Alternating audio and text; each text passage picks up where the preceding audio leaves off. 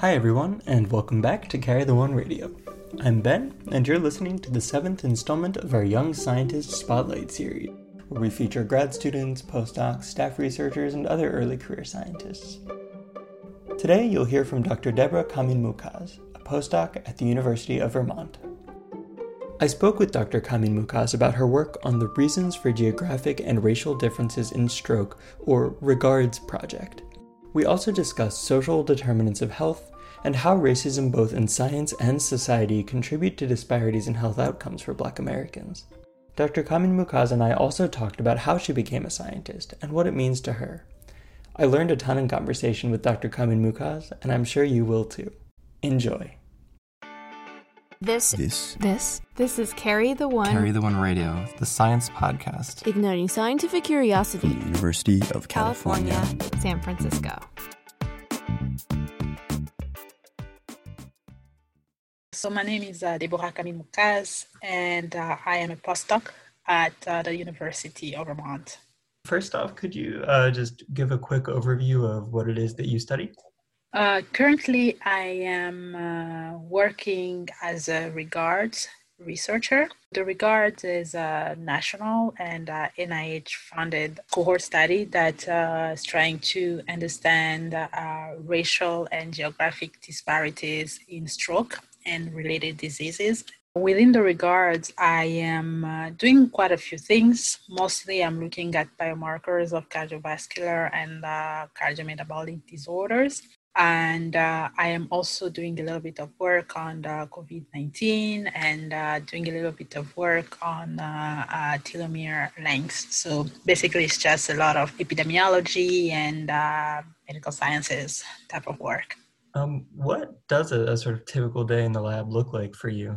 It's more so data analysis. We have a huge lab, one of the biggest labs when it comes to the work that we do. In terms of biomarkers and so forth, at the University of Vermont, you will get data related to the diseases themselves, data related to biomarkers of the diseases, and also data related to social determinants of health, and also like socioeconomic status and so forth. So my work here is to understand all these different interactions, especially the interactions linked to racial disparities in cardiovascular and cardiometabolic health and biomarkers, and also including some of these other social factors. Like, what exactly defines a biomarker? What is a biomarker exactly? I don't know if there's an easy definition or not.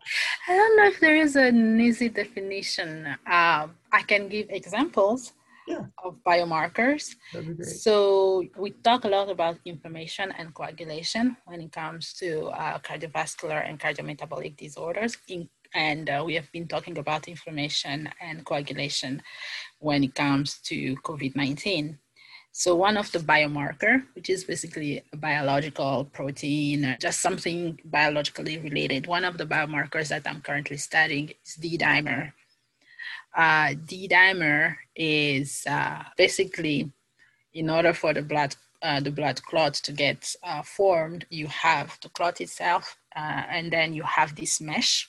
So if you break down the mesh, you have D-dimer. So it's just a fragment of the protein, and D-dimer is obviously it's a part of coagulation. So biomarkers are pretty much something that's associated with some of these biological pathways. But then whatever happens inside can be influenced by what happens outside. So we are trying to understand what's that. Yeah, in terms of all of the other factors that aren't just, your proteins and your genetics, but also the world that you're living in. Yes, the world that you live in. That's where we look at racial disparities and so forth. Yeah, let's talk a little bit more about that. I mean, I don't know the hard numbers, but I know there's a lot of pretty severe racial disparity in cardiovascular health, especially, and in COVID-19. Yes. Would you describe a little bit about sort of what you're seeing there? Yes, like you said, the numbers are pretty frightening, especially when it comes to COVID-19 severity and COVID-19 death. We're also looking at stroke. We're looking at diabetes. We are looking at all these other diseases related. Basically, it's just the entire outlook disproportionately affects Black people compared to white people. So there you have all these biological things that are happening, and we are trying to figure out if some of these biological issues are linked to different types of environmental factors. When you look at inflammation, one of the biomarkers is mediate the difference in stroke risk. So basically, the effect of inflammation in this excess of stroke risk in Black people is potentially explained by all these risk factors, including social determinant of health or like socioeconomic status. So how do we go about unlinking all of this? This is where we have to rely on obviously data science, but also our understanding of biology and our understanding of what we see in the world, which makes epidemiology a very complex science. Yeah, it is extremely complicated. What kind of information comes in, and then what exactly do you do to it? Like, I am not a statistics expert by any means, but I'd be interested to hear just sort of like on a very basic level how the analysis works. So you usually, I think at the most basic level is we ask people these questions about like socioeconomic status. And so at baseline, you get data like socioeconomic, demographic, blood pressure, are you taking hypertensive medication, your glucose level, and so forth. Now, we follow them, and then we also get some blood measures so that we can measure these biomarkers. And then we follow them through time and then see if they are going to develop any type of diseases. So hypertension, diabetes, stroke, and so forth. Now, I know what you were at baseline when you were healthy. Now I'm going to see if there is a relationship between these baseline factors or baseline variables and the disease. So that's basically what we are doing, trying to see if there's a relationship and then try to see how complex the relationship is, because these are chronic diseases that we are dealing with. Let's talk about race, because race is a big factor. What happens is that for some biomarkers, you can have an association between a biomarker and a disease that is stronger for Black people and non-existent for white people. That tells you that you are dealing with a race-specific factor over there. So now you are trying to understand, is it linked to biology, to genetics, and so forth. Or when we talk about racial disparities. So the same thing that we did at baseline, I know Black person, white person, follow them through time. This number of people develop stroke that are white, this number of people develop stroke that are Black. Try to figure out if there is an association between race and the disease, and if Black people have a higher risk for the disease. Now, if they do, now you have to explain why do they do that. This is when you start looking at mediators. Are there things that are in the pathway between race and the disease? Sometimes the pathway is more complex. It just gets very complicated because now you have to deal with statistics and biology, because things can make sense statistically, but if the biology is not working, something is wrong. And we are only talking about association. We're not talking about causality, because causality is something that is much, much harder to achieve. There are a bunch of principles. I think epidemiologists have tried to create these criteria, I think 8 or 9, that you have to follow to even infer that you are dealing with causality. And it makes a lot of sense, though. You must have to be extremely careful about like you can have strong risk factors or strong predictors that a disease will happen, but Yes, that's causing anything. Yes, and then like even the way that you account for confounders. So when you run your association, if you don't include some of these confounders, might throw away your results. But then you have this other issue when how do you tell that a factor is a confounder or is a mediator? So now you have to go back to biology for it to make sense in terms of confounding and the mediation. So yes, it's we do use common sense, and then we do use data science in order to guide us.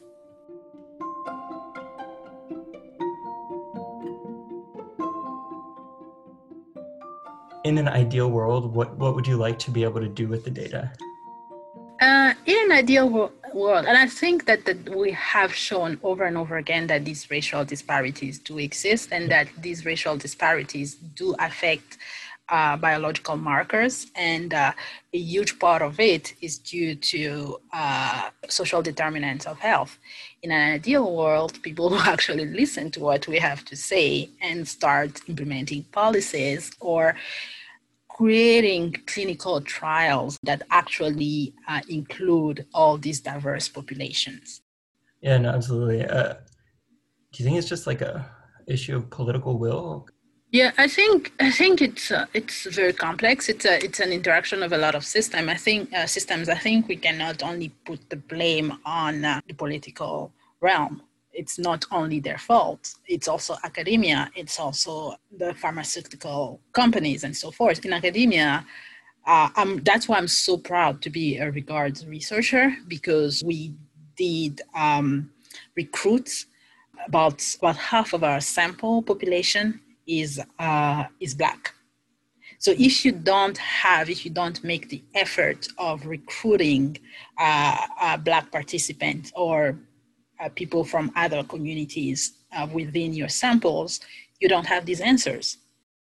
My goal here is to make sure that at least within this academic space, I'm doing my best to make sure that we are looking at these racial disparities and that we are looking at them in a very respectful way, understanding that these are impacting people's lives and these people agreed to become part of our cohort study. So that's why I do what I do, but I don't necessarily have an answer as to how the systems work together to make it so hard to understand some of these factors or to deal with some of these factors. Yes.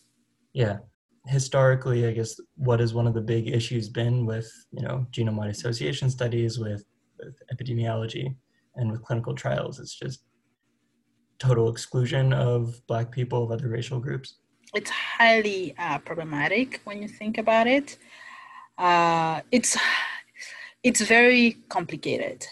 In a way, Black people have not had the best experiences when it comes to being part of studies. So you have Tuskegee, you have the HeLa cells.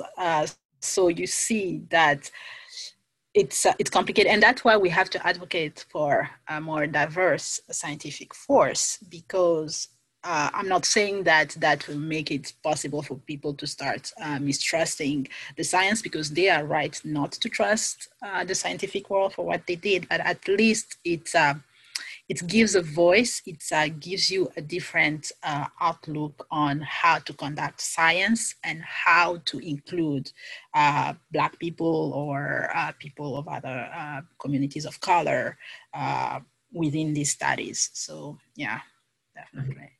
Yeah, something that you said, I think, was like respectfully including Black people in your cohort studies. I think that's a really, really important point. Yeah, and it's been amazing. The cohort, the regard study has followed our participants for years, and they're still willing to open their houses and answer some of our questions, precisely because we respect them and that we treat, they're not, for us, they're not data. These are people. Yeah. So we treat that with respect, and I think that's very, very important. Is the way that I do science is not removed. I don't think of science as this blank space where racism and all the isms and the phobias don't happen. No, it's very much part of this culture we live in. So you really have to be conscientious as a scientist when you do your work, and just keep that in mind, that why am I doing this? Is it okay? What am I saying? And so forth. Your work on race-based disparities is mostly centering on U.S. population. The Regards Project is in the U.S.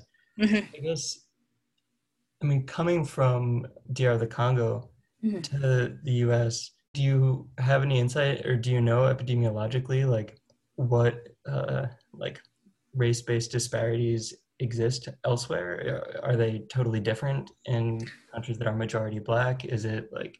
Yeah, which is, so this has been a strong argument for the very strong effects of social determinants of health, because there's a concept known as acculturation, that people, the more American, and when it comes to Black migrants, the more Black American you become, the more you see these factors, because then you can see issues related to race and all other complicated things. So I haven't necessarily worked with populations on the African continent, but during my PhD, I did work with African migrants populations in the United States.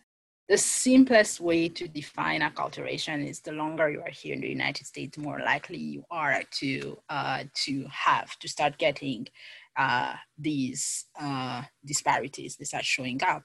But then acculturation in itself is a more complex concept, so we have to figure out a better way to actually quantify it, because I do believe that following the trajectory of the health of people of African descent from the African continent to the United States and so forth. Obviously, these are totally different populations in terms of culture, in terms of history, and so forth. But I think it's a beginning to start giving us an idea as to what is happening there. So what happens to people? We already know that on the African continent, you have a specific lower rates of some of these diseases. But then when you come to the United States, you start seeing an increase. And then you see striking disparities in the Black population here in the United States. So something is happening there, and we know what is happening. We just have to figure out the different pathways that are involved. Yeah, and hopefully figure out a way to get people to start addressing them. Yes. I mean, we talk about it. We share them. We hope that people listen. And I think part of it is because science is not necessarily accessible to everybody. So we have to make things easy for people to understand. And I think a lot of journals are moving toward these graphical abstracts where you have an image of what is happening there. Once you see that image, it stays with you. And I think it's making it more accessible. We also have to make it free so that people can read it. But that's another story. Yeah, it doesn't make any sense to me that journals are paywalled. Yeah. Yes, it's very complicated there.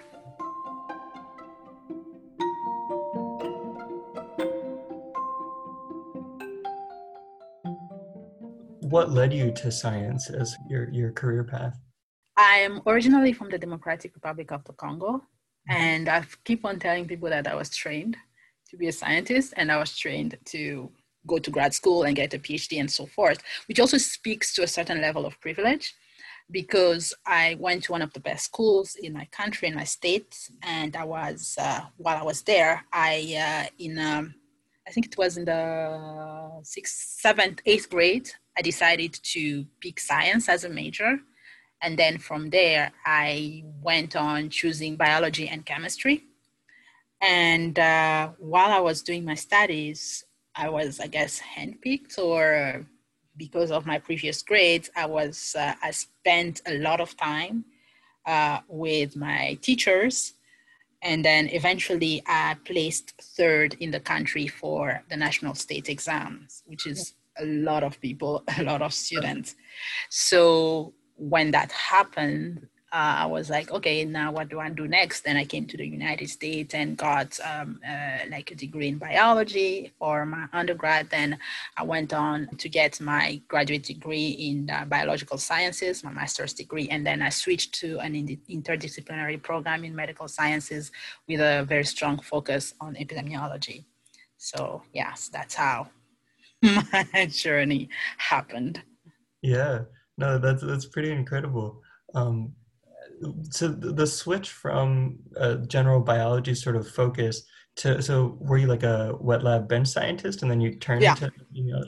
Yes. So I was, yes, I did a lot of molecular and cellular biology. So it's a funny story. So when I applied for grad school, I did apply for doctoral degrees in biology and also master's degree, or actually one master's degree in biological sciences. And they were all funded, which is very important, always important for me. And I got into a doctoral program at Loyola University. And then I got into the master's program in biological sciences at the University of Delaware. I knew I loved sciences. I knew I loved research. I knew I loved some of these aspects of biology, but I was not sure I loved lab work. So I decided to, instead of going for the doctoral program, I decided to do my master's program. And then once I did get my master's program, I felt I was convinced almost at the end that I was more passionate about health disparities and epidemiology, and my program was offering something in medical sciences. So I focused on cardiovascular and cardiometabolic epidemiology while I was there, basically. Yeah. Oh, yeah, no, that's a interesting transition to go through, and probably I don't know, was it an easy decision to make? The switch? Yeah, I mean, it's the reasons why, like, for me, science is extremely personal. Like, what I do is extremely personal. It's a passion of mine. It's truly love. I knew that doing a PhD was a huge commitment. And I knew that I loved cardiovascular health because when I was doing my master's, I was working on platelet and coagulation. So I just decided that, you know what, I have to do something that I love related to cardiovascular, cardiometabolic health, and related to health disparities and epidemiology. So for me, it was an easy decision because I had time to think about it. Yeah. What are some like misconceptions about how epidemiology works, or like how the kind of work you do, like what do you wish people understood that they don't, I guess, about your work? I don't know. I think the hardest part has been this entire COVID situation, dealing with family members who don't necessarily understand how numbers work, Yeah. what is risk, what is prevalence, and what are all these confounding factors, and how things interact with each other. So there's a lot of misconception as to what these numbers mean in a larger scale. So it's been interesting to see how epidemiology and these numbers have been misused. And also the other thing, I think somebody mentioned it on Twitter or Instagram, that right now people are actually participating in the scientific process where you do something, you're not sure what it means, and then it's a lot more complicated. And I don't think that people realized how complex and uncertain science is. So I wish that people knew more about the scientific process. Yeah, that's a constant frustration of mine is, yeah, now everyone is seeing the fact that scientists don't really know what we're doing 100% of the time, or even like 50% of the time, just trying to figure stuff out, right? That's the whole Yes. point. But Yeah. I used to seeing a headline that's like, here's Yeah. what. And I think one thing that I did get to appreciate, or I have come to appreciate during this period, is science communication, because they do so much work. And I think the media paid more attention to them because they really translate what we are doing into a simpler terms so that people can get acquainted with science. And yes, it's a field that should really be explored a little bit more because they are so important. Yeah, I mean, I think it's pretty important. That's why we are doing what we're doing. But it's true, especially right now. I think everyone's looking for information, and how it's conveyed is so important. Definitely, yes. Yeah. What do you find the most satisfying and the most frustrating about your research? I think the most satisfying part is finding these answers and just getting excited when you look for answers, like just the like reading other people's works and just realizing that, wait, they did that, that's exciting. And then when you figure out something exciting about your research project, you're like, this association, this mediation, what does it mean when you look at the larger picture? That is very exciting. What is frustrating is I don't think, as I usually say, that science is not what frustrates me. It's the external world with everything that does frustrate me, that does influence how I do my science, the added pressure, the added stress that makes it hard for me to completely focus on my science. So yes, science itself, the research part itself is amazing. It's just the external parts, just the human interactions that is very interesting at times. Yes. Yeah, no, definitely. So I wanted to ask more broadly, just what has your experience been like moving through grad school into your postdoc, like as you go from place to place? How has it been each institution you've been to? I am very happy here. I have an amazing advisor, Dr. Mary Cushman. Like, she's brilliant, she's amazing, she's a very supportive mentor. My experience at the University of Delaware, where I was a graduate student, was, and also at Luther College, where when I was doing my undergrad, it was mixed. I'm a Black woman, so that comes with added pressure, especially in academia, where you are navigating a space that was not necessarily created for you. So it makes it interesting. It's not to say that I did not have amazing experiences, but I think some things that should not have happened did happen. That made it a little bit hard for me to navigate academia. Yeah. That's fair. There's a lot of, I feel like, unspoken rules and power dynamics that are never explicitly Yes. Academia is a very interesting space. It's a space, I think you have, in order to understand it, you have to understand that it's a space where supposedly knowledge happens. And ultimately, or the way that this institutionalized racism works is to say that knowledge only belongs to white male of a certain privileged background. Everybody else, to different degrees, is outside of that. So once you get there, you are going to encounter some type of resistance, and depending on whatever part of your identity is in conflict with what is supposed to be knowledge within that realm. So yeah, it's complicated. Yeah, definitely. On a lighter note, what do you do when you're not doing your science? I am very passionate about makeup. I'm a millennial. Makeup and fashion, because I come from the Democratic Republic of the Congo, where fashion is almost a religion, if not a religion. We are one of the originators of La Sape, which is basically dandyism, like just dressing up and all that. And I think that has it's been part of Congolese culture for the longest, and I've tried to keep it as part of my identity when here in the United States. I also do, used to, before the COVID and before coming here, used to do a lot of contemporary African dancing. In college, I did dance with a group.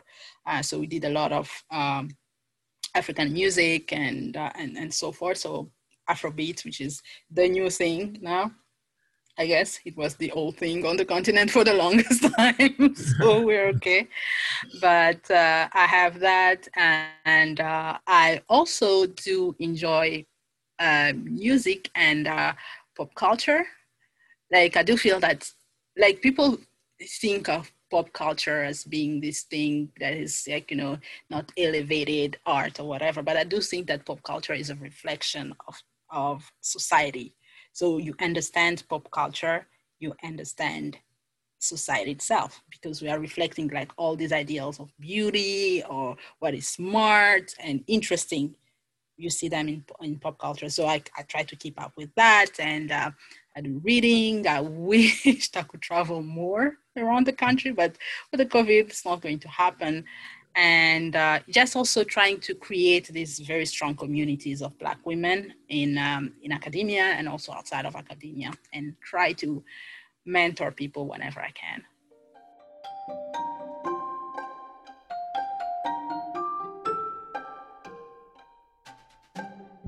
One thing I did want to talk about is just issues that are related to academia and racism, especially when it comes to Black graduate students and other students of color. I think what is happening right now, which I'm happy to be part of, is this collective efforts from Black people in these different arenas of science or other fields, academic fields, that are coming together. So we have had a lot of Black Week in X. So that has been something that's been very interesting to me. And hopefully my hope is that people will see all these amazing scientists or these amazing researchers and so forth, educators and therapists, and understand that they have to bring them in the fold, because it's a loss of creativity. Excluding people who have a different understanding of the world is basically stopping us from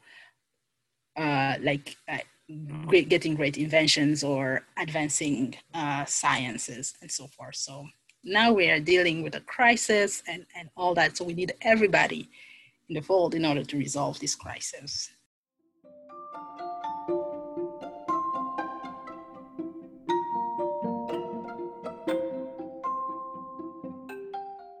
This episode was produced by me, Ben Mansky, with help from the rest of the Carry the One team. Thanks to Dr. Debora Kamin Mukaz for taking the time to chat. As Dr. Kamin Mukaz mentioned, there's been a huge movement to highlight Black scientists and professionals in a whole bunch of fields lately. If you're on Twitter, check out the accounts and corresponding hashtags for Black in Neuro, Black in Immuno, Mental Health, SciComm, Engineering, Genetics, Microbiology, Botany, Chemistry, and more. There's tons of virtual events, Zoom talks, and fantastic people to follow and learn from. Right now, through October 17th, it's Black in Cancer Week. Also mentioned in this episode were a couple of important moments in science history. First was the 1932 Tuskegee syphilis study, in which researchers secretly withheld medical treatment from Black men for 40 years, until being exposed in 1972. Second was the 1951 harvesting of Henrietta Lacks's cervical cancer cells without her consent, leading to the establishment of a cell line called HeLa. HeLa cells are still in use by scientists today. For more info, check out the links in the show notes on our website. Special thanks to David Cabral and Sama Ahmed for supporting us as science producers on our Patreon. You too can be a science producer by heading over to patreon.com/carrytheone and donating what you can. You can find over 100 more episodes on carrytheoneradio.com, iTunes, Spotify, Stitcher, or wherever you get your podcasts. Like our show? Tell your friends about us. Leave a review. Or find us on Twitter, Instagram, or Facebook and start a conversation. And, as always, stay curious.